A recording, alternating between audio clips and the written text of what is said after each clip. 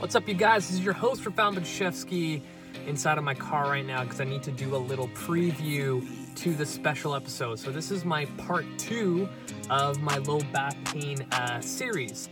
And the first one did really, really well. Like, I think within 24 hours, I had like close to 400 listens. So this one is going to be the continuation of it. But these 3 episodes that I put together, one is from earlier this year and 2 of them are from last year.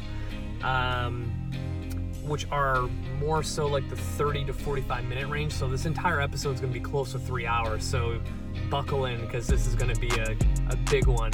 But I'm excited because a lot of these topics that I've brought up, I've only done bits and pieces. So I've been looking back at certain episodes that need to be together to kind of show the whole picture of, in this case, low back pain and what to do. So in this episode, highly recommend you watch it because these 3 episodes get pretty hands-on with exercise demos,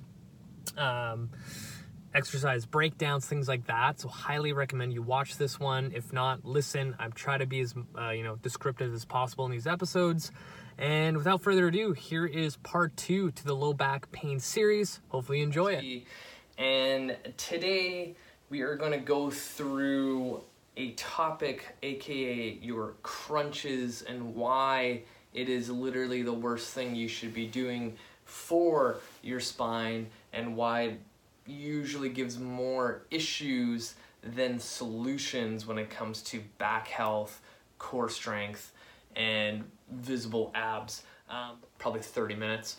On the topic of low back pain and crunches. So I'm constantly surprised with the amount of people I meet, coaches I meet, that still program crunches for their clients and themselves. And a lot of times, when I ask them, do you know who Dr. Stuart McGill is? And they have no clue. They kind of look at me, deer in the headlights type of thing. So for those who are listening, everything that I'm going to bring up in this episode can come down to McGill's work. And if you don't know who he is, highly recommend that you go search him out and read his books, listen to his podcasts, episodes, listen to him lecture, listen to anything Stuart McGill, because that's going to give you a lot of insight of what we're going to go through today.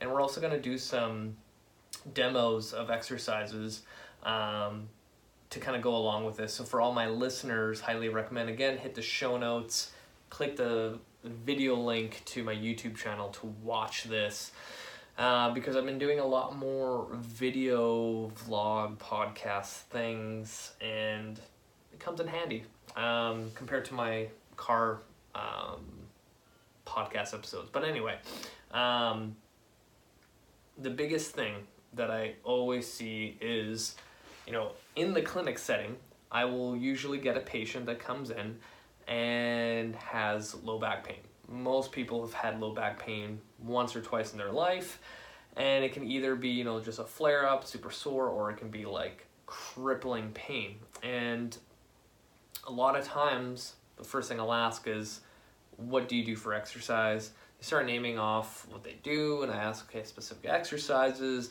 and most of the time they'll say crunches. And I'm like, okay, why are you doing crunches? And they're like, oh, I want a 6-pack. I want to work on my core. Okay, so now I know this person doesn't really understand the concept of a core, and that's something that we need to understand. So what does your core do? And essentially, if you look at the way it's designed, it's supposed to resist force in all multiple directions. So if I am sitting here in front of you right now, and I have this force coming here to push me over, all of my core musculature is built to resist that, to keep me upright.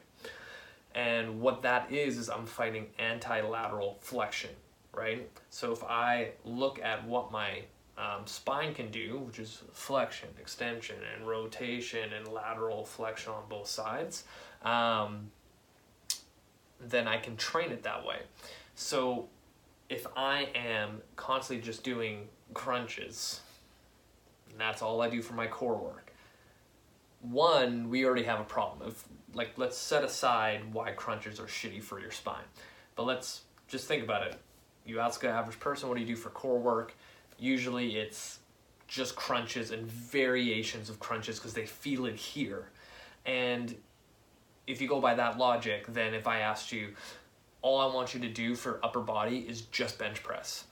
That's it, right? Just that one plane of motion. And for most part, we know, or at least I hope we know, that when you do so much pressing, you're kind of feeding into the fire of terrible posture. Because like even right now when I'm sitting, rounded posture, and do this 8 to 10 hours every single day in front of a desk, especially now that everyone's working at home over Zoom or whatever video recording device you use, conferencing device you use, it just feeds into that fire, right?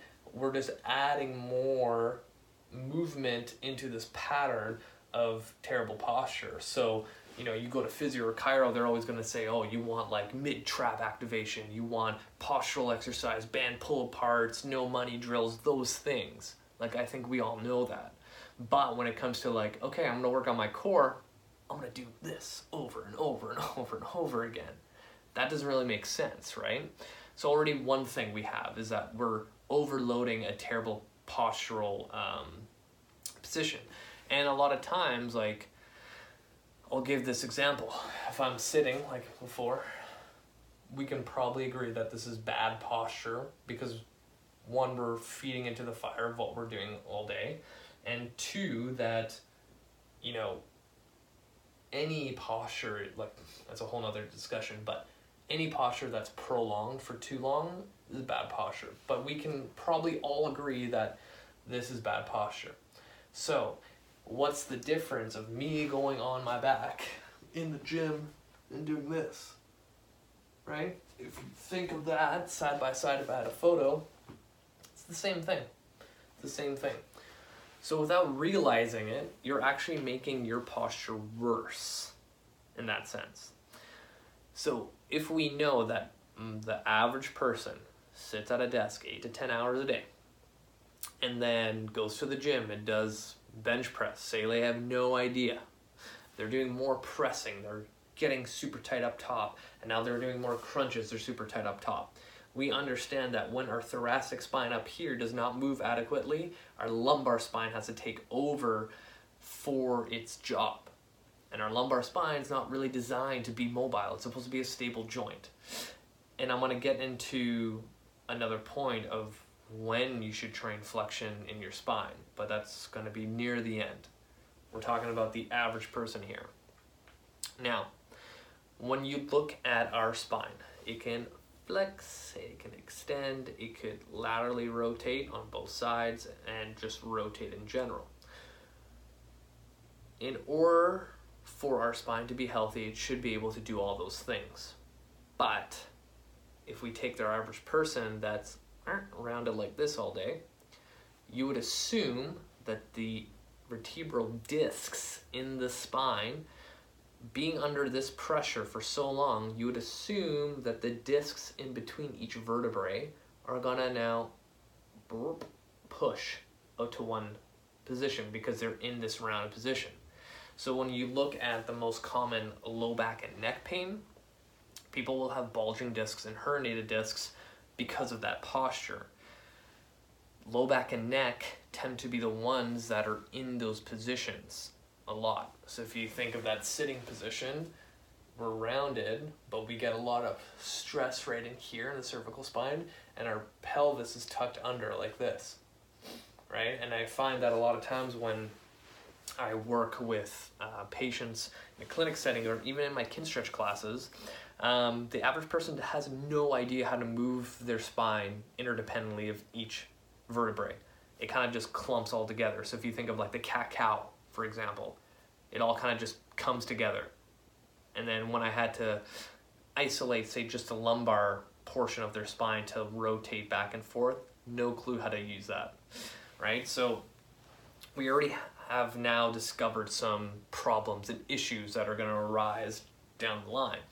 And now, if we know that that posture for a long time tends to cause bulging discs, herniated discs, in both cervical and lumbar, then why would it be a good idea to now feed that fire further by cranking onto your neck, hit my hat off, in the crunch position constantly? Because this tends to fatigue a lot faster. So then what happens is people start yanking on their neck, and then you wonder why people have low back pain, like further increase their low back pain along with their lumbar pain, low back pain.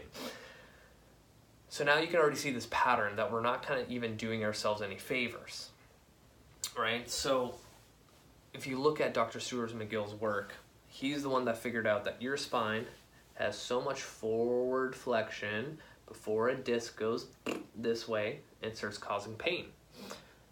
Now, you know, that can mean the average person has, I don't know, 20,000 forward flexions before something hurts. Maybe the person beside me has 11,000. Maybe the person on the other side of me has 5,000, whatever it is. But I think we all have had an instance where we reach down to go grab something, aka our shoe, our laptop bag, and something just buckles in our spine. We have that shooting pain going through our back, and now we can't move, and now everything hurts. And what happened? We went to number 20,000 of forward flexion. Your body goes, fuck this. Here's a little disc that pushes against your nerve, and now we got pain. Takes a while to come back from that. Believe me, I've been in that position. And that was during the time where I've looked into Dr. Stuart McGill's work, and it makes sense. It makes sense to me. Now, for all those people who are like, okay, I get it. No more crunches, so stupid, whatever it is. But what do I do then? So now we gotta go into this whole idea of what our core musculature is built to do, what it is, and what exercises can, you know, get that job done. So one, when I look at the core, and I'm pretty sure I've done multiple episodes on this, and in my book, I look at the core as the top of my shoulders down to my kneecaps. All that musculature is built for keeping our spine safe and strong while producing movement. So if I can create tension through my shoulders to my knee to produce movement and power and whatever else I'm going to do, then my back is going to be happy. So how does that look like, right? Before I go any further though, what I mean by that is that if I can produce enough core stability, not only here, it should have a global effect across the body, then my entire body will be strong, safe, and whatever other word you want to use to describe stability. And again, I really, really like this analogy that stability is like safety. So if I can create more stability in my body, I'm going to be safe. So an example, like if I had to argue that the deadlift, it's a leg exercise, right? Everyone thinks, yeah, it's a leg exercise, hamstrings, glutes, whatever it is. I would look at it as a core exercise. I'm putting my spine through so much force, so much weight that I have to resist. It would make sense that all of this stuff between my shoulders and knees have to create enough stability and safety in order to lift that barbell off the ground and ensure that my spine doesn't fucking explode. I would categorize that as a core exercise, right? That being said, what are some traditional core exercises that are better than crunches?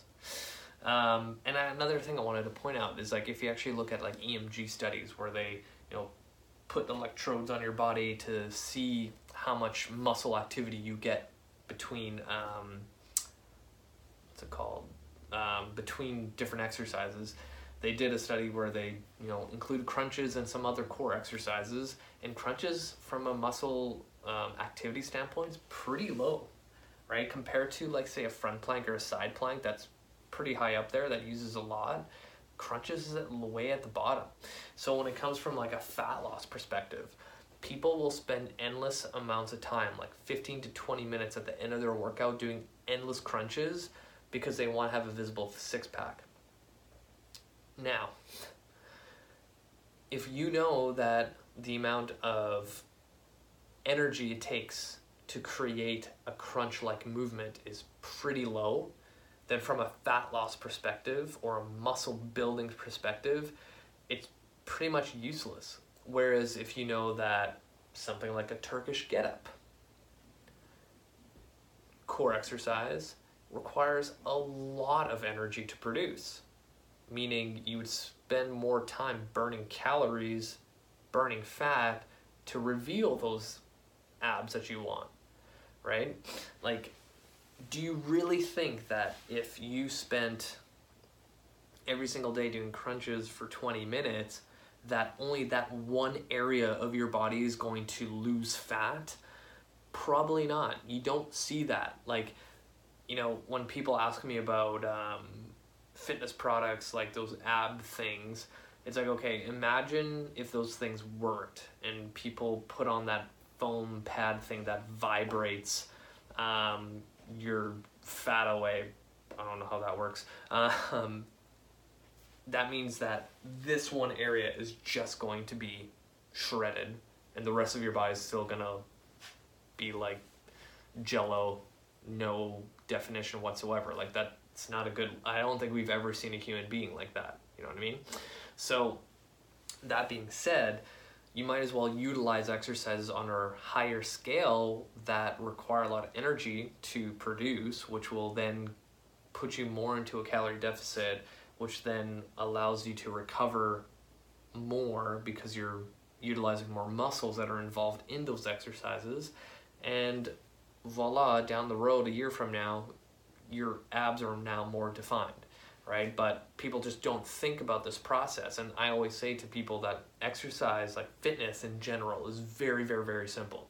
It's so simple that people overthink it and believe that this next product that came out for Boxing Day or Black Friday is the secret to their issues. But if you really think about it, like, fitness has been around for a long time. Like, training has been around for a long time. People have been getting strong for centuries.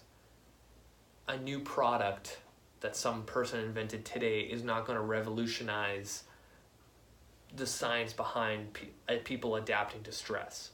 Like, maybe it'll speed it up a little bit, but there hasn't been anything that's been researched or proven to speed it up that fast that everyone needs to start doing it, right? You see new products being produced every freaking year, and really it just comes down to, here's a new stress thing that you can adapt to. But if you look at like Olympic weightlifters, they have 3 lifts they do all year. And by the time they make it to the Olympics, they've been weightlifting for like 15 years with the same 3 lifts. And for some reason, they're big, strong, they're lean, they have a six-pack, and they can lift heavy amounts of weight. Sure, there's some like drugs involved, but still, you are still getting strong based on just 3 things. But anyway, other options. So if I were to choose those things where I need to fight flexion, extension, rotation, and lateral flexion, things that come to mind, and I will kind of progress how I do it, kind of similar to my last video about the deadlift. And this is going to showcase how, how I was saying that, I work at, here's like my 4-month progression. The reason why people can progress that way is that there's other stuff that I'm supporting it with in order that they can see that progression line go up. So just like my other video where I'm like, okay, we're going to learn how to deadlift. We're going to learn how to breathe. So the first thing I do for a functional core to prevent low back pain is utilizing diaphragm. So there's a few different ways that I do this. So traditionally, if I am lying down, one hand on my belly, one hand on my chest, breathing. From there, I can have feet elevated against the wall, bench, box, whatever it is. I'll even get people lying on their side to see if they can fill up one side. if you see an asymmetry from left to right, then you already know there's an energy leak. And I've seen this with patients too with low back pain, is that they'll be able to expand their diaphragm from one side and the other it's like zero activity. And I'm like, well, no wonder that when you go into a gym setting or a class or whatever it is and you're required to create stability, aka safety, around your spine, and one side of your diaphragm can't expand to create that, well, no wonder you're getting injured, right? Like, it's common sense. But that's something that you can train. So depending on the assessment that I do on the client, kind of like the deadlift assessment, I also do a breathing assessment. One, just like how I showcased, is just the breathing pattern of the diaphragm compared to the chest, side lying on one side, side lying on the other side. And then the last one is if I was lying down on my belly, hopefully you guys can see me here, and then forehead is on my, you know, hands, forearms, whatever it is, and I'm trying to breathe my belly into the ground. And if I can see an elevation, hopefully you guys can see it.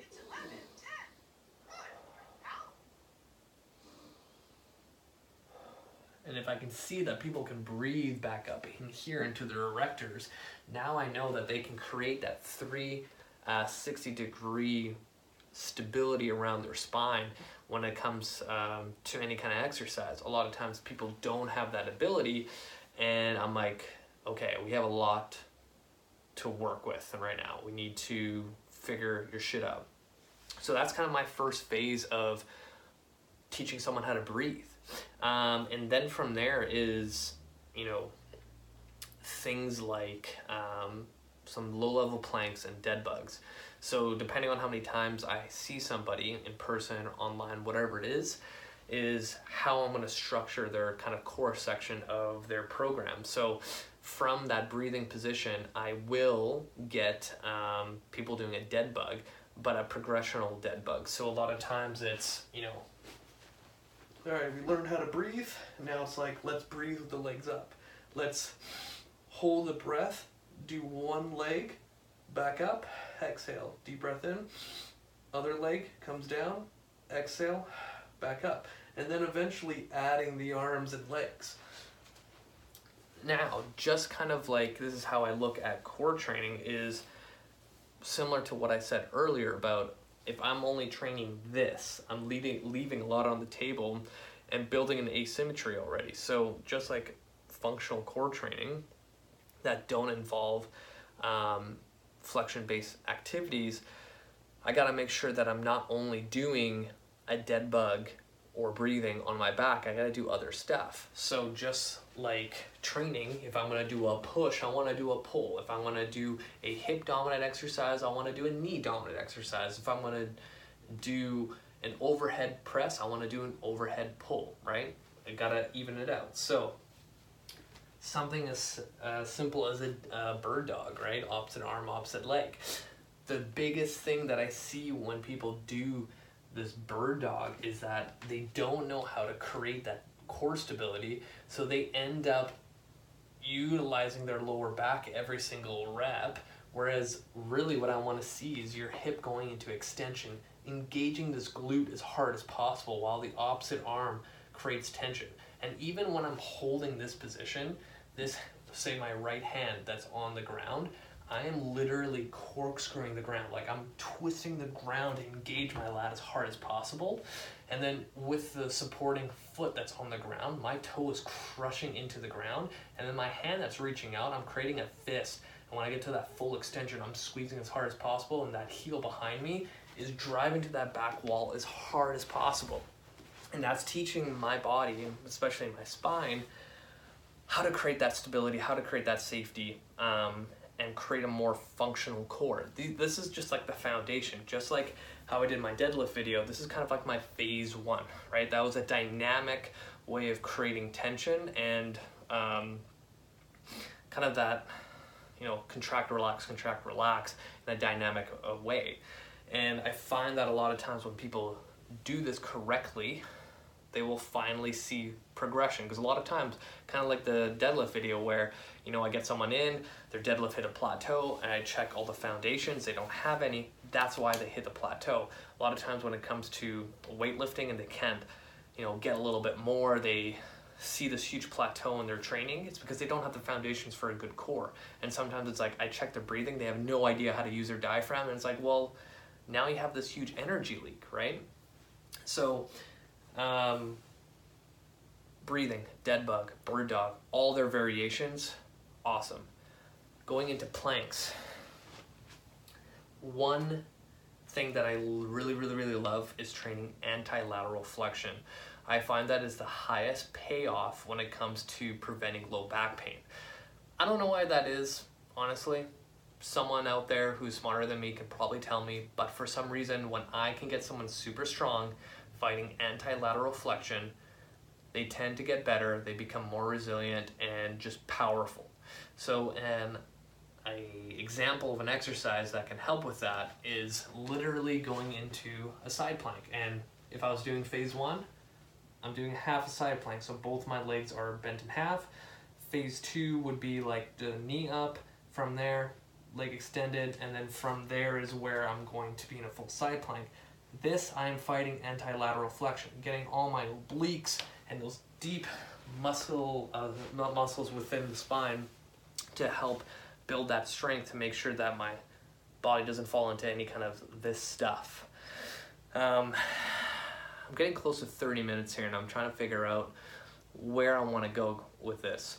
I might do, actually, you know what, I'm going to do a part 2 of just core training and why crunches are terrible.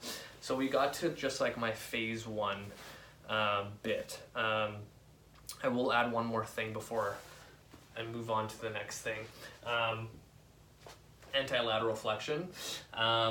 The other plank that I do, so a lot of times people are like, okay, what about front planks? Awesome, but a lot of times in phase 1, people don't have enough stability to protect that lumbar spine in this position. So the best way to do it is to cut the lever in half. And I call this a sprawl. I read it in a magazine like 9 years ago, compared to what most people call is like the low bear. But you know, you start in a quadrupedal position and you just lift the knees up and you hold. Any person with low back pain, this is money. Being able to get someone in a plank position to fight extension, huge. Front plank, most people don't have the ability to do it properly, so the sprawl plank or the low bear, whatever you want to call it, works so well for any low back person. And even if you have someone that's really weak and they have terrible low back pain, the easiest thing for them to do, and this is the only time I let people cheat, is in this position, lift the hips a little bit higher and now put more weight into that upper body. For men, works really well. Women sometimes not, because they don't have that upper body strength just yet. So sometimes doing that, their upper body will fatigue faster. But again, like, your body adapts to stress. Do 10 seconds at the very beginning. But this is kind of my like low level stuff that I do with everybody.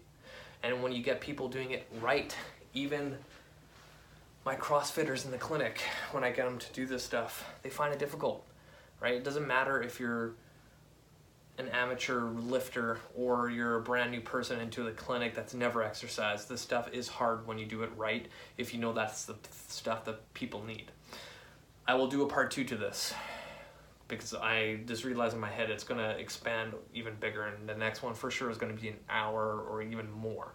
But there you go, low level, level 1, maybe even level 0, I would put that into a category of what we just did. Now the thing I wanted to bring up, forward flexion is not so bad. I've done videos where I've shown myself in like the hinge and rotating my pelvis to move my lumbar spine into flexion and extension in a rounded position. In order for an articulation, aka your joint, to be healthy, it needs to move in all the capacities it has.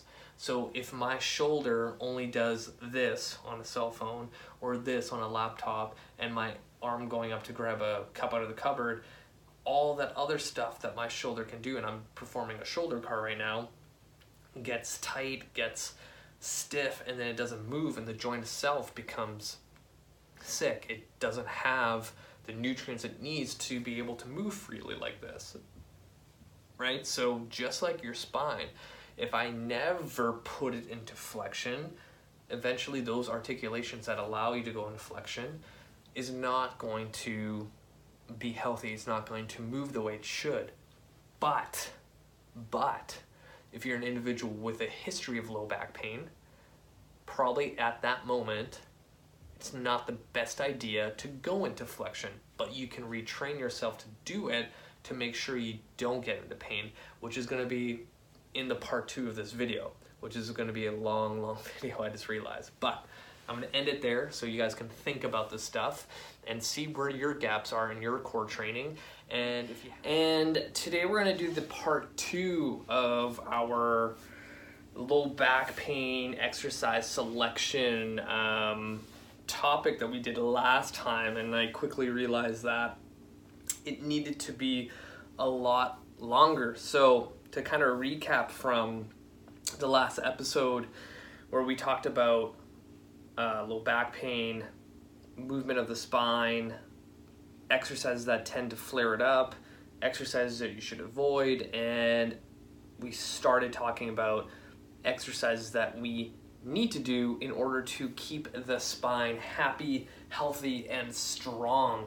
And to kind of put things in context, if you didn't listen to my first one, when I speak about training, I'm always talking about general population people, because that's what I primarily work with. But there's a lot of differences when you're training with an elite athlete, someone that's super flexible, someone who is kind of like an outlier. And a lot of times I find that coaches kind of fall into that category, whereas in reality they're training everyday people and they're trying to apply principles and methods that only work for those outliers, and they're actually making their clients feel a lot worse. And sometimes, like, it's just the fundamentals. Like, it's literally do the basics over and over and over and over again, and that's where you see true change. A lot of people, like, and nutrition's the same thing, but I just find that people always try to do, like, overcomplicate things when you really don't need to,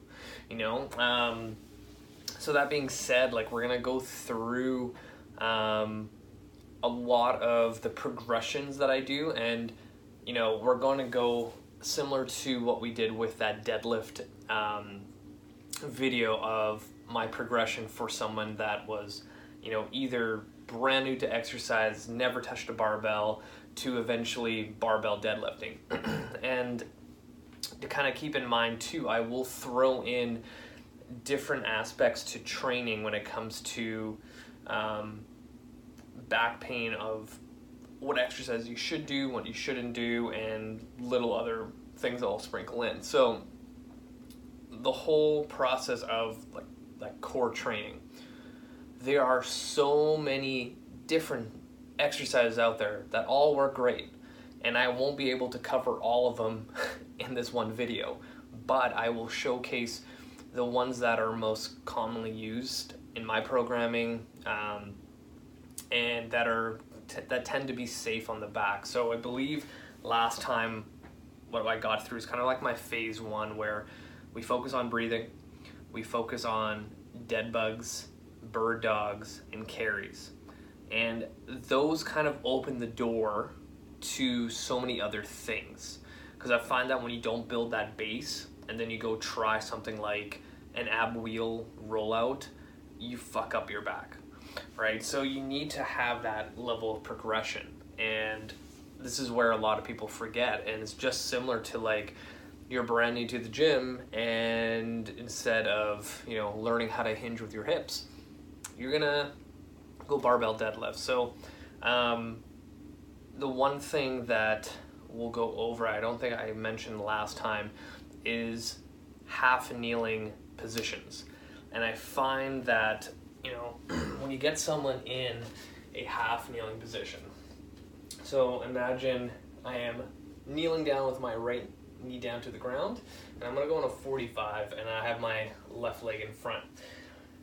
Again, kind of going into that phase 1 progression. If I have my left foot as close as possible to where it's in line with my knee and my back foot, I'm already kind of unstable, and now I need to squeeze my glute and engage all my hip stabilizers in conjunction with all my core musculature. I absolutely love using half kneel everything for proper like core recruitment and proper like hip stabilization and teaching the body how to build stability. And if you remember in my previous episodes, I always mention and refer to stability as safety, like we're creating safety around our entire body. So that being said, if I can constantly recreate that focus of I'm constantly going to feed you the ability to continue to stabilize you, continually build stability.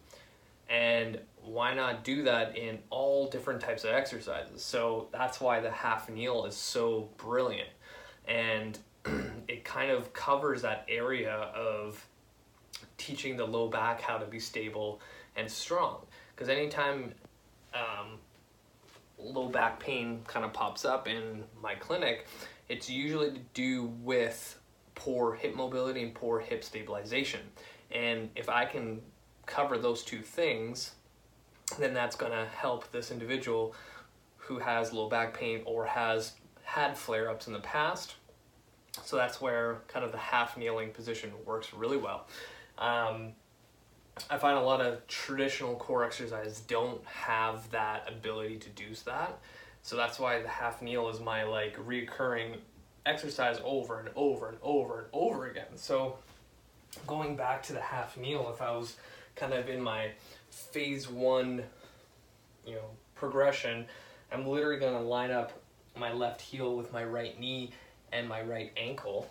And now glute has to engage hip stabilizers in conjunction with my core.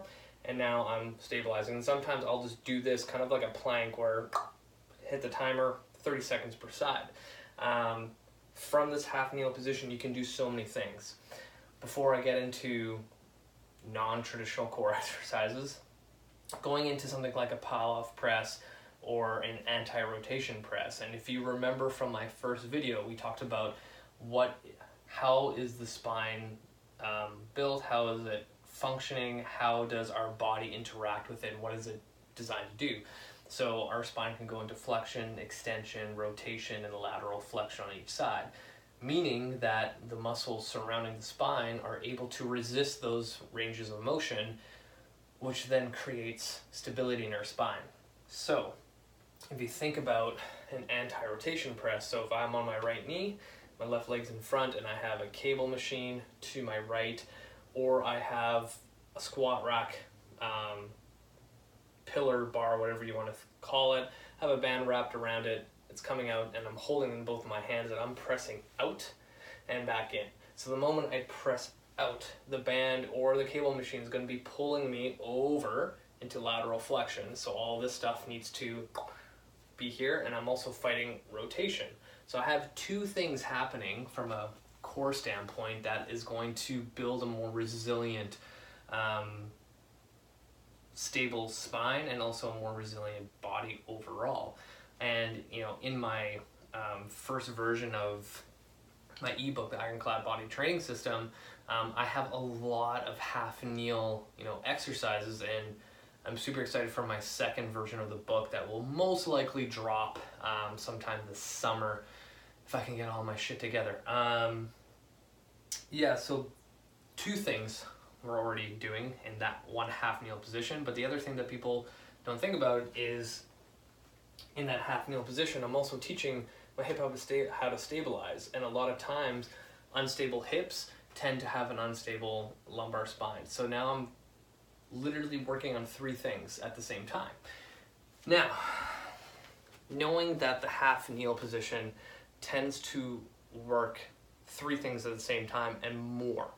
I've done multiple posts why the half kneeling and tall kneeling position is one of the best ways to build a resilient core and how to build just overall stability and strength that will carry over to many other things.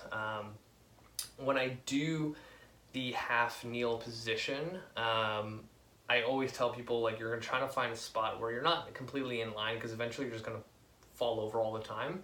But finding a position where you feel unstable, but you have enough in you to kind of stabilize the movement and stay at that spot. Because sometimes, you know, if your leg's too far out and it's way too easy and you're just kind of using your upper body, you're not really working core stability and hip stability. You're just kind of just going through the motions. And then on the other side of the spectrum, you're like going way too in line and you're all over the place. So you have to find that happy medium. The other thing that I tend to use in the half kneeling position is every exercise I can think of.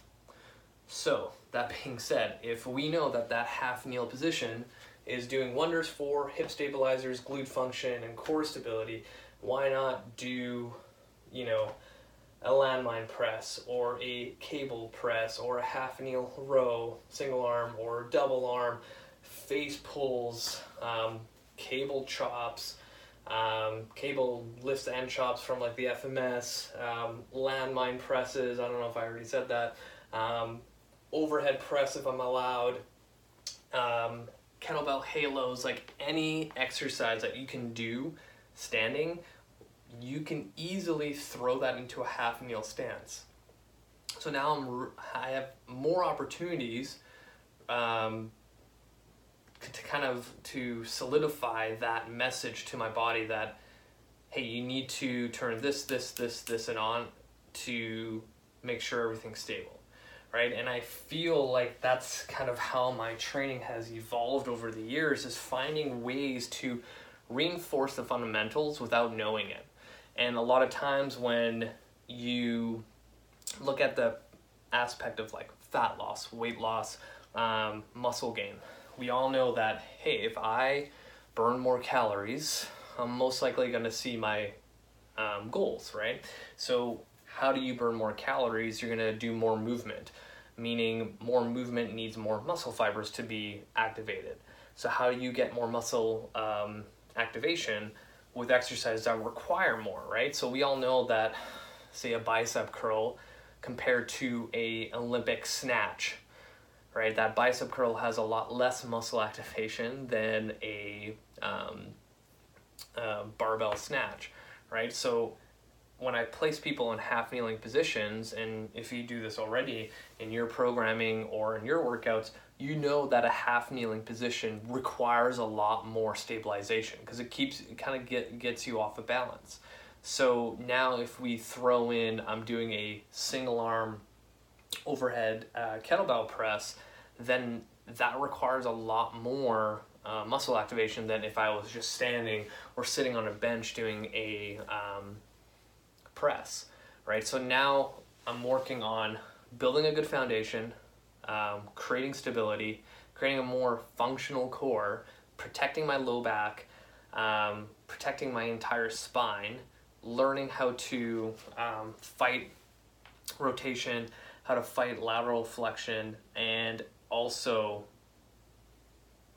with more muscle recruitment, burn more calories, have a better just overall training experience, because now in a half kneel position, the thing that I didn't even talk about is it's really hard to cheat in that position. Whereas if I was standing and trying to do an overhead press, I can easily go into extension and try to fight that.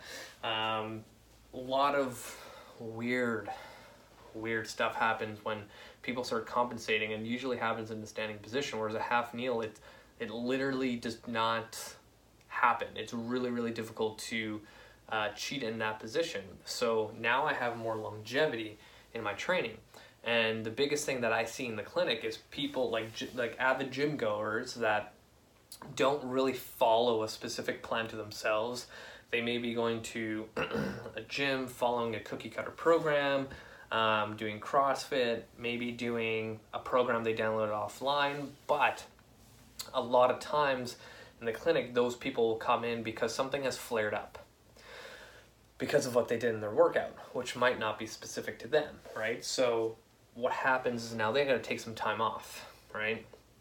Usually those people coming into the clinic are so far gone that they physically had to stop training. But all the weeks kind of leading up with that little flare up in their elbow, in their low back, in their knee, whatever it is, already started slowing down their volume of training, which is now preventing them from seeing success, what they want to achieve, whether it's fat loss, muscle gain, endurance, whatever it is, right? And now they're at a point where they've stopped completely.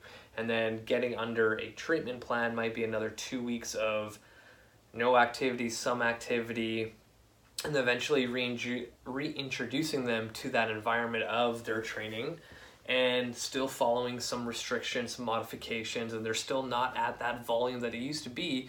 So now that, you know, little piece of your training year, that macro cycle of your programming, say it was 6 weeks in total, where you could have been pain-free and still pushing yourself in the gym like you want to, right? That's another thing, is like you'll see those like motivational videos of like The Rock working out and you're like, oh shit, like I need to start training like him, like a fucking badass. But the stuff you don't see on social media is like his recovery strategies in order to do that, right? Nobody talks about recovery because it's not that exciting, but that's kind of the missing link. Like, are you actually doing stuff to recover from the stuff that you're doing in the gym? Like, you know, I shit on CrossFit all the time, but, you know, you could do CrossFit as long as you do the recovery strategies in order to continue doing that sport, right? A lot of people don't think of that and they end up they're just going and going and going, and like things tend to go on your body, right? So the longevity thing is huge, huge. And that's why I pride myself, like the way that I program, and it's all the stuff that I've been saying in this episode, the previous episode, and the one on the deadlift, it allows my clients to show up more. So now I'll take it from the perspective of a general population person, where weight loss is a huge thing. If I can continue to have people showing up every single week, their chances of success is a lot higher. But if something in my program flared something up and they had to take 1 week off, that turned into 2, they come back, they're not really doing the same intensity, now I'm slowing them down from seeing success, right? That's on me. And I learned that really, really fast in the beginning of my career, whereas now, I don't remember the last time I had a client in person or online where they had to stop training due to something in their program. I had clients where they've literally injured themselves because they dropped something on their foot or they hurt themselves at work, and we worked around what they're dealing with programs that's designed for them, right? So it really comes down to your overall goal. And this is how I look at training. It goes into so many aspects, right? We're literally talking about low back pain and why you need to stop doing crunches, and here's some other exercises. But those exercises have more layers to them, in the sense that now I can showcase that if you do this exercise, it has all these other benefits that go into all these different categories into your overall goal of what you want to achieve this year. And, you know, now that we're in 2021, I think we all want to get through the COVID and the holiday weight gain and finally see success. But a lot of us, probably most of the world, have been working from home on their laptops, and now they're sitting a lot more or laying in bed, and stuff is stiff. Like, for me, I felt that. I've done a lot more computer work this past year, and my hips are tight. Like, when I teach my Kinstretch, I was like, damn, like, this was not like it was before. So that's how I kind of look at exercise. Like, am I choosing exercises that are going to influence other facets of my training and also other categories of success in life, right? That's why I don't think, honestly, crunches is one of those things that are going to give you the results you're looking for. Man, I went on a big tangent there. Where are we going from here? Half kneeling stuff. So for phase 1, we followed breathing, dead bug, bird dog, side plank, sprawl plank, and then we just got into the half kneel stuff. So kind of the next progression from there that I like to take my clients to is just looking at those little exercises and how to progress them, right? And if you look at my entire core training, I follow what our spine is designed to do, and the categories of dead bug, bird dog, planks, carries, and cable stuff for being in half kneel. So if I were to take those 5 categories and now progress it to the kind of the next level, what I'm looking for is now, let's say, the dead bug. And you've seen so many videos that I posted online of so many different dead bug variations. The biggest thing that people need to understand with dead bug is keeping tension, right? So when I coach people core exercises, teaching them tension is another way to define stability, and I've made an entire episode about what stability is. And if you think of the easiest way to create tension, is literally like the starfish game. I can't remember if I taught you guys this, but if I was laying down like a starfish, hopefully I got enough room here, and both my arms are on the ground, my feet are on the ground, and all I do with a client is like, don't let me move you. So in this position, I'll come around and try to lift their arm off the ground. I'll try to lift their leg off the ground, and all they have to do is actively push down and resist. And that's what core training is. Core training is resisting resistance. That was a terrible way of explaining it, but to resist rotation, flexion, extension, lateral flexion, and rotation, right? So that's the easiest way to be like, that's how I want you to turn on your core. That's another topic. I don't even think I brought that up last time, is a lot of people think of turning on their core as like, I'm gonna brace and don't let anyone hit me, right?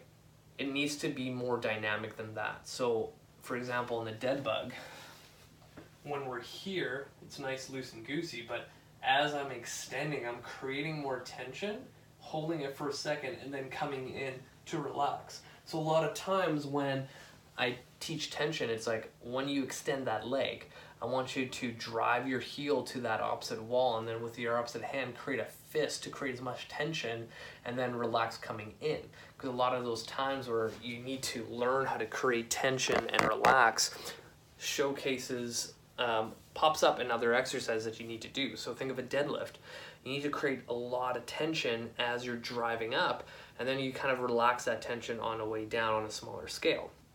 So a lot of times my core training ends up again in other exercises. So progress the dead bug in any of the videos I've ever posted, and if you're new to my channel, like and subscribe, but just go into my core section or just search up like dead bug. I have so many variations, and they all evolve with tension. So I think my first dead bug video was filmed in 2014, and it's just a basic dead bug, but all the different variations have a level of a little bit more tension. Same thing with the bird dog, a little bit more dynamic, but you can still progress it. So I like using a band single arm row. I like using a cable single arm row. I will do a dumbbell row off a bench, either with the leg in a, what's it called, so many thoughts are running through my mind, I can't even speak. A dumbbell row on a bench with the one leg extended the whole time, or with the leg moving as the arm goes. You can do the high tension bird dog that I've posted a long time ago, and every time I do it in my kid stretch class, it literally just kills people. One, because it's super, super slow. We're working a lot of isometrics in it, and it's literally probably my favorite thing right now for core training. And then when it comes to carries, last time we kind of talked about a double-handed carry, single arm carry. From there I would go into a bottoms up carry. You can go into a racked carry if you know how to clean. I tend to go into a rack carry with a dumbbell first, and I also rotate it this way, and I also push my arm forward. So if I was sideways, a lot of times people have it racked pretty close, but I like to rotate it in. So if I had 2 dumbbells, for example, when I can squeeze them together, and then also I push them out a little bit, so now I get a little bit more anterior core. So it's kind of like the goblet squat position. It tends to help a lot when it comes to activating that core.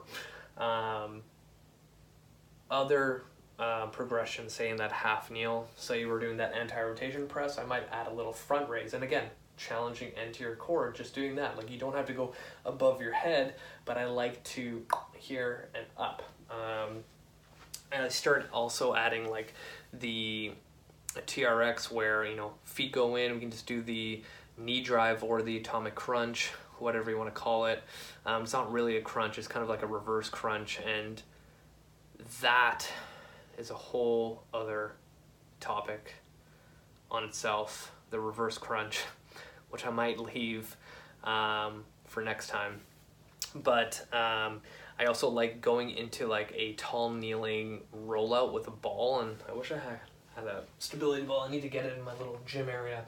But again, if we know that the spine is designed to fight extension, a tall kneeling position, if I had a ball underneath my hands and I had to roll out and let my entire spine along with my hips go in that direction, I'm fighting again to keep my extension from happening here and just keeping it neutral. That works really, really, really well. Again, a progression from a front plank can either just be a push-up position, like get someone in a push-up position perfectly lined up. They're gonna have a tough time fighting that. Sometimes it comes down to you know, just getting creative. Like, there's so many front plank variations, but this is an easy way to remember how to see if you're ready for like a front plank variation. So you know, like if I had someone in a front plank position, or they're trying to do like reach outs or something, the biggest thing to know is the moment that the hips get unlevel, you're not ready for it. I see a lot of shitty front planks with the hips super high, and they're also rocking, and like, you're not getting the benefit of the exercise. If anything, you're doing more harm than good on that lumbar spine. So a lot of times it comes down to doing the foundations again. And you know, when I get people progressing through core stuff, it's very, very, very simple, but it's difficult. And when you kind of keep to that, I gotta find a dead bug, I need to find a plank, I need to find a bird dog, I need to find a half kneeling something, and I need to do some sort of a carry. That's all you really, really need. And there's a lot of exercises that are, again, non-traditional, and that work your core. So if I got someone in a offset dumbbell racked squat, like, I am fighting anti-lateral flexion while squatting, like, that's a really good fucking core exercise. Like, or just a regular dumbbell goblet squat, like having that weight in front of you, you are fighting your body from going into flexion. Like, you need all this stuff to be activated to hold that position. Again, non-traditional core exercise, and guaranteed, if you throw yourself some little, like, what's it called, little electrodes test muscle activity, comparing a goblet squat to a crunch, 100%, that goblet squat is going to get more activation, more muscle activation, like we were talking about before, when it comes to crushing goals in 2021, when it comes to building muscle, burning fat, whatever it is. Where was I going with that?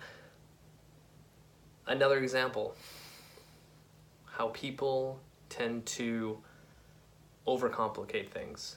You know, they'll look at the goblet squat like, oh, you know, goblet squats are easy, I need to like progress myself and like work harder, so I'm gonna do like a, what's it called, a barbell back squat. Sure, it's a harder exercise, but do you actually have the prerequisites to actually do that effectively to get the benefit, right? If I took that person who has that mindset, like, oh, I need to do the back squat because it's harder, and they're like putting 135 on and like can barely do a good set of like 6 reps, for example, I'm like, guaranteed if I took that person and gave them the 100-pound dumbbell to goblet squat for 6 reps, it was going to crush them. It just requires a lot more. So I always tell new coaches, like, exercise selection and how those exercises influence the body are going to be your saving grace for programming and making people successful. And that's what I'm always looking for. Like, if you look at just the kettlebell world, those guys and women are so freaking strong, and all they use are kettlebells. And when you look at the design and nature of those kettlebells, they all require you to have more muscle activation. And I think that's kind of really the key, without creating your program into like a freaking circus act, and you're like on a BOSU ball with fucking balls being thrown at you and you have to catch them and throw it back to your trainer. Like, not that kind of stuff that you can control, and you only need one piece of equipment. I think I'm going to end it there to kind of give you guys some space to think about all the stuff I said. For those at home, like, really think about how you're implementing your core stuff. Do not go into the whole rabbit hole of, I'm going to start doing crunches for like 10 minutes at the end of my workout. These core exercises are great to implement either at like the beginning of your training, kind of like a activation phase. I stole that from the Cosgrows. I thought it was brilliant. Or as a recovery exercise. Like, sometimes the way I implement it is, I have my client doing a push exercise, a pull, a leg exercise, and that fourth exercise is going to be a little core exercise for them to kind of recover, because most times I'm choosing core exercises that don't require a lot of energy to produce. So if I have someone that's newish and their third exercise, like they have a half kneel, single arm cable press, TRX row, goblet squat, and now I have them doing a front plank, like, that's not that taxing on them, but still I'm achieving what I want to create in the program, which is overall stability and I can't even speak, resiliency in their body, so they can stay pain-free. That's how I kind of look at training programs when it comes to implementing core. I don't ever put together an entire core workout that doesn't like compute in my head. Like, we're working on your core in every single workout, so there's no sense of creating an entire day dedicated to it, kind of like the traditional bodybuilding if you have like an abs day. But I think that's going to be it for today. I've given a lot of information of how I progress my core exercises, like kind of the train of thought of functional core to keep your low back safe, and kind of just elaborated a little bit more on that previous episode. So hopefully that was helpful. I am going to leave it at that. If you have any questions, feel free to reach out. What we're going to go over today is another kind of low back pain topic, because I see this a lot in the clinic. I see this a lot in the gym when people perform things that require a lot of hip extension, and they always say, oh, I always feel it in my lower back. So an example of that is running, they feel it in their low back. Deadlifting, they feel it in their low back. Even some like squats, they feel in their low back. Lunges, basically anything to do with your lower body tends to require quite a bit of hip extension. And if you don't have, one, the mobility to do hip extension, things are gonna F up. And two, if you don't have adequate active control of hip extension, things are not going to work the way they should. So I wanted to cover this whole topic because it's something I always talk about almost on a daily basis when I see a patient in the clinic dealing with low back pain. And it kind of goes down to that whole, concept and idea that glute function, your glutes don't fire, glute amnesia, or whatever you want to like call it. So we're gonna kind of unravel that whole topic in today's episode. So for those who are listening to this podcast, highly, highly, highly recommend that you watch the video of this because we're going to be demoing quite a bit of stuff on this topic, and we're going to have my wife Angel be the body and demo, and maybe she'll chime in with her 2 cents because she's almost a doctor and I know nothing compared to her. So yeah, it's going to be a good episode. So hit the show notes, hit the link on my YouTube to watch this. If not, I'm going to try to be as descriptive as possible if you're listening to this, you know, in your car or whatever you do while listening to podcasts. And hopefully Misty doesn't get super psyched and excited that we're on the floor and she's going to start wanting to play. And we'll probably move the camera around a little bit too. So I guess we can get started. Hip extension. You ready for this? Mm-hmm. All right. Hop on into the frame, babe. All right, so what we're going to do, I'm going to get you to lie down this way on your belly. Nice. Okay. So for those who don't know, hip extension is when your leg goes back to extend the hip this way. So I'm going to get Angel to extend her right hip into extension. And good. So that's hip extension. Not really that exciting, that, you know, intricate, but it is so vital with any kind of exercise dealing with things like deadlifts, hip thrusts, squats, all those things. And I think I should be on this side so I don't cover you. So number one, there is like a sequence of firing when it comes to hip extension. Number one, it should be the glute that engages. Then number two is your hamstring, and then lumbar spine. What we see a lot is that people end up going lumbar spine first, then hamstring, then glute kind of just is there. Or you'll hear people saying, my hamstring cramps when I do glute bridges, I feel it in my low back and nothing in my glutes. So those are like the two scenarios that we always see.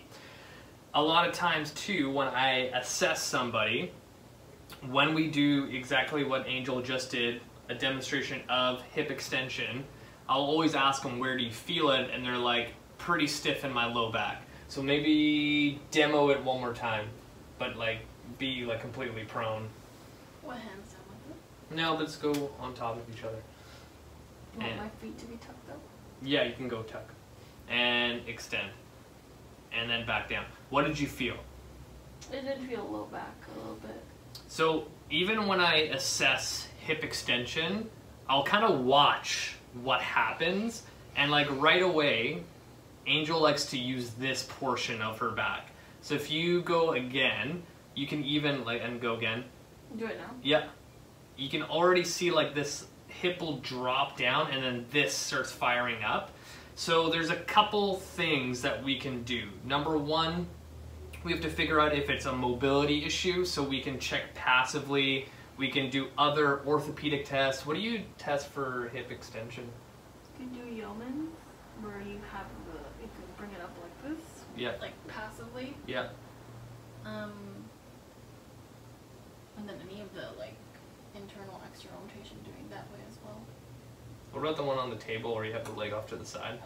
You can do Gainsland's or Thomas.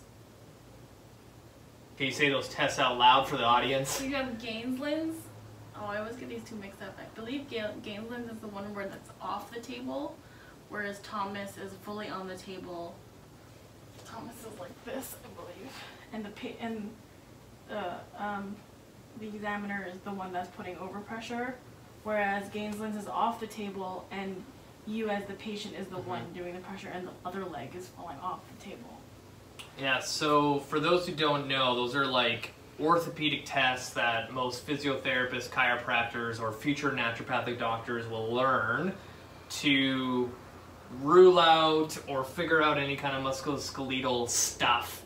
Again, do I use them? Sometimes, but again, like there's so many different ways to skin a cat, and it's all based on how you're trying to figure out what. Why would you use that expression? Why to skin a cat? That's a pretty like common phrase that people say. No? I don't like it. You don't like it? There's lots of ways of figuring this out. Okay, hip extension. I use the FRA. I test passively and actively, but I care mostly about active control because that's where it translates more into everyday stuff and more into what happens at the gym. So when I see that this is not working, well, hip extension is not working and this is overpowering, we need to figure out how to, well, number one, activate the glutes. There's so many ways of doing that, and there's ways to kind of prevent lumbar extension from happening.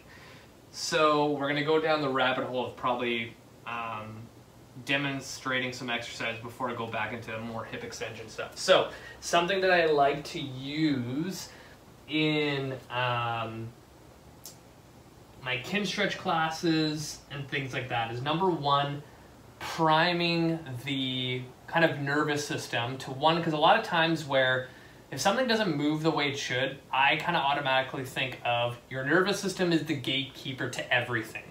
And if I constantly have someone putting an emergency brake on for every single body part that I have, I'm not going to have a really good chance of activating what I want. So sometimes what we'll do, at least in my programming, I will incorporate things from the Kinstretch practice that I have, like pails and rails, to directly communicate to the nervous system to be like, hey, I want to utilize this movement pattern. Here are the muscles involved in the pattern, and I'm going to tell my nervous system that I need more kind of recruitment for those muscles to ensure that I don't hurt my lower back when I deadlift.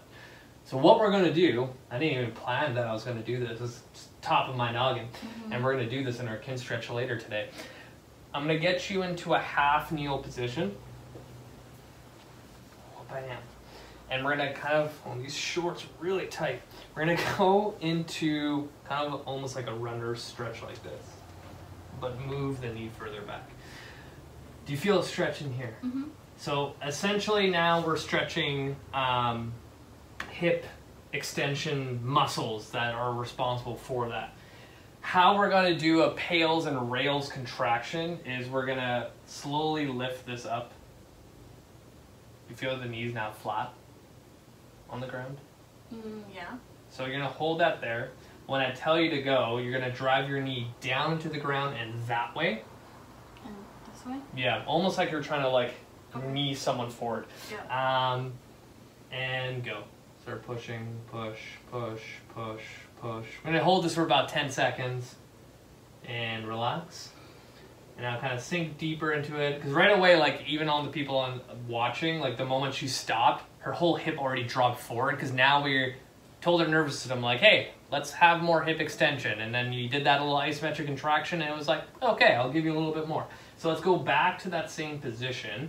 And now we're going to do the rails in this. There is a chance, babe, that your hamstring might cramp. Because what we're going to do is the opposite. We pushed forward in that way. Now you're going to think of driving your heel up towards the ceiling. But when you do that, when I tell you to go, think of squeezing your glute, driving the heel up. And up. Drive it up, drive it up. Again, 10 seconds. Go, go, go, go, go, go, go. And relax. And you can put this down. How did that feel? Fine. Okay, so now let's go back to that prone position, because now it's like test and retest. That's what we always do to see if things are working. Go back to that prone position and show me hip extension like we did before. So right away what I noticed, and relax, this was quiet, the glute fired and then the hamstring. Did that feel different? Yeah. Yeah, so like huge difference and like, oh my god, it's like magic, it's like voodoo. Not really. It's just manipulating our nervous system for our advantage. So imagine now if you were doing your warm-up and we literally just held those stretches on both sides, did an active component, now your glutes are like, all right, I'm ready for information, what do I need to do? You're most likely going to have a better time doing things like deadlifts, hip thrusts, squats, whatever it is. The other thing I wanted to show, because that kind of just threw me for a loop, go into a quadruped position. And perfect. So what I always see, move forward a little bit. when you see all the females on Instagram working their glutes, a lot of times they end up using lumbar spine and not actually utilizing hip extension for their glute. So what I want you to do is take your right leg out straight but the toes on the ground. Like this? Yeah. And you're just gonna like do one of those leg lift things that you see on Instagram. Keep going. So Angel's doing a really good job of actually just utilizing hip extension. Now, like, overly exaggerate what you see on.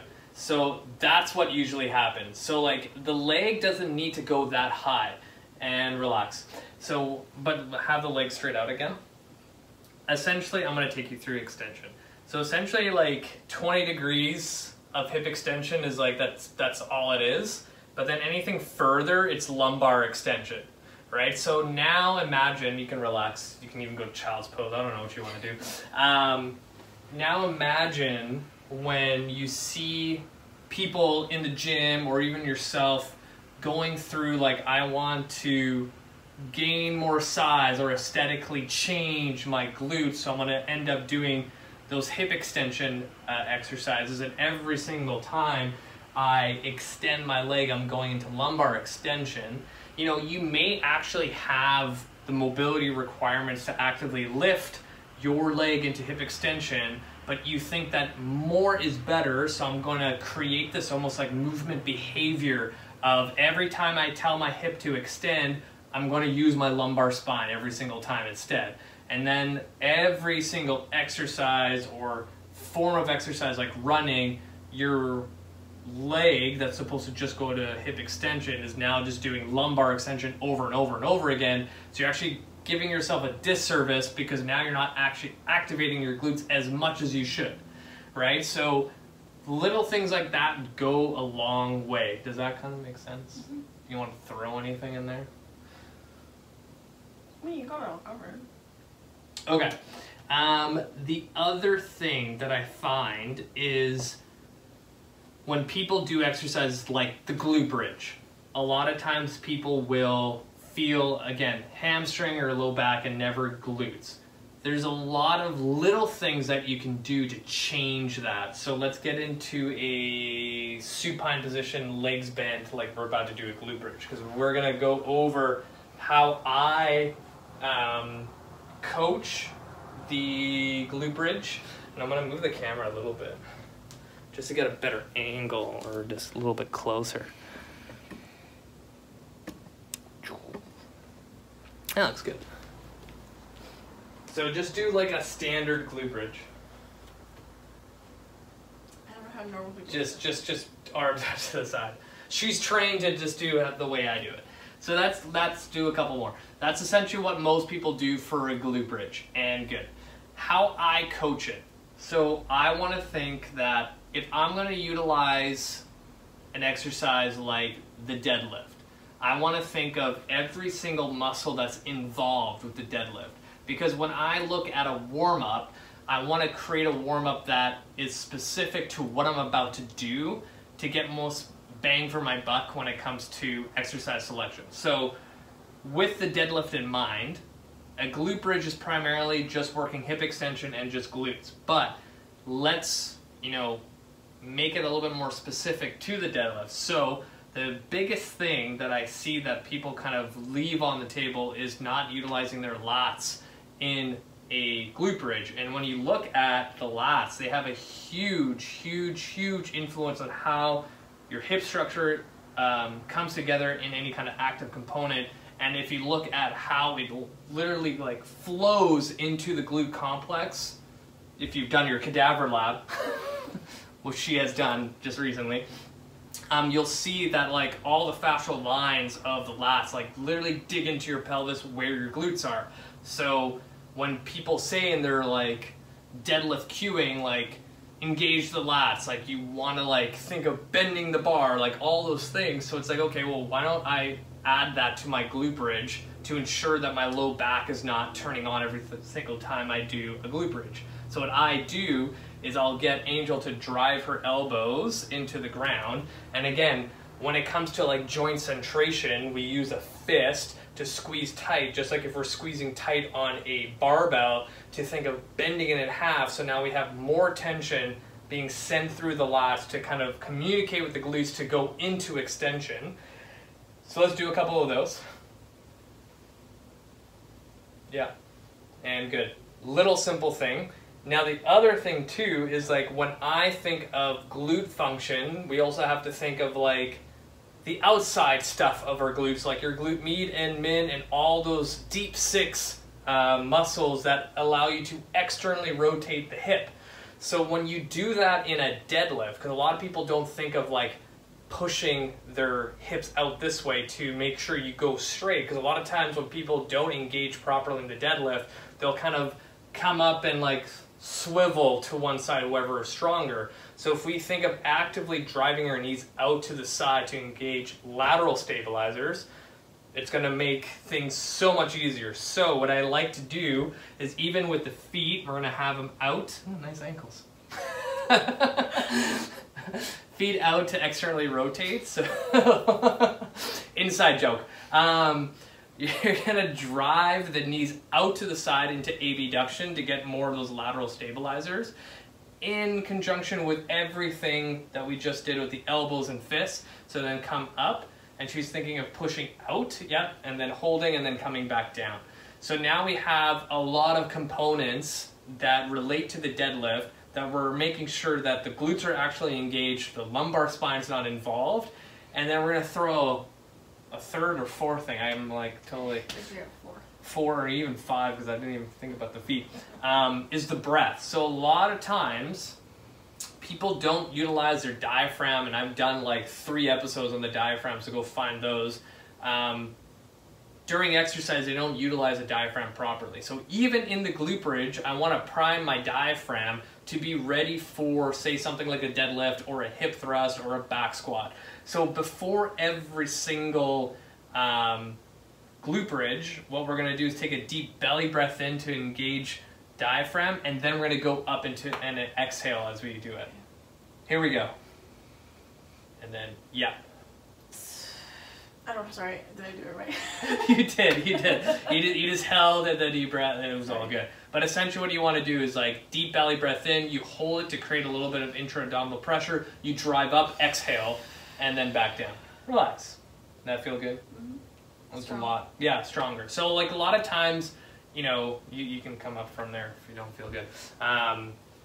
People exercise or move their body while exercising without any kind of purpose, and it ends up kind of just going through the motions, and that's where a lot of people lose their, you know, opportunity to actually utilize what muscles are supposed to happen. So in this case with like hip extension, how many times have you gone to the gym or seen other people do glute bridges just back and forth, and like, are you really getting the benefit, or are you just moving for the sake of moving, right? So you want every single exercise you do have a purpose behind it, have a full intention behind it, so then you can get the most, like, you know, the biggest dividends from your workout. And that's where I think a lot of people kind of miss the boat.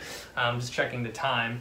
But yeah, like, I think the biggest thing is most people have bad movement behaviors when it comes to hip extension, and then they don't, you know, follow a specific protocol in their warm-up to, you know, improve activation of all their hip extension muscles. And small little changes on something like the glute bridge that go a long way will help quite a bit.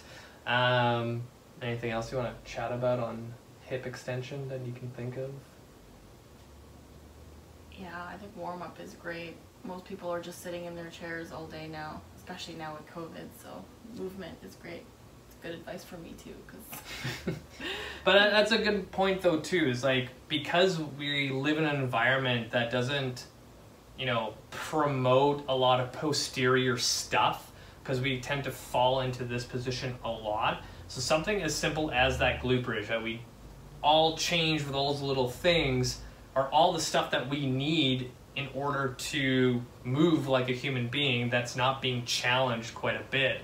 So even from a training standpoint, is like anything posteriorly is going to give us so much more than focusing on just doing bench press and bicep curls and step ups. Like we want to use this back stuff as much as possible.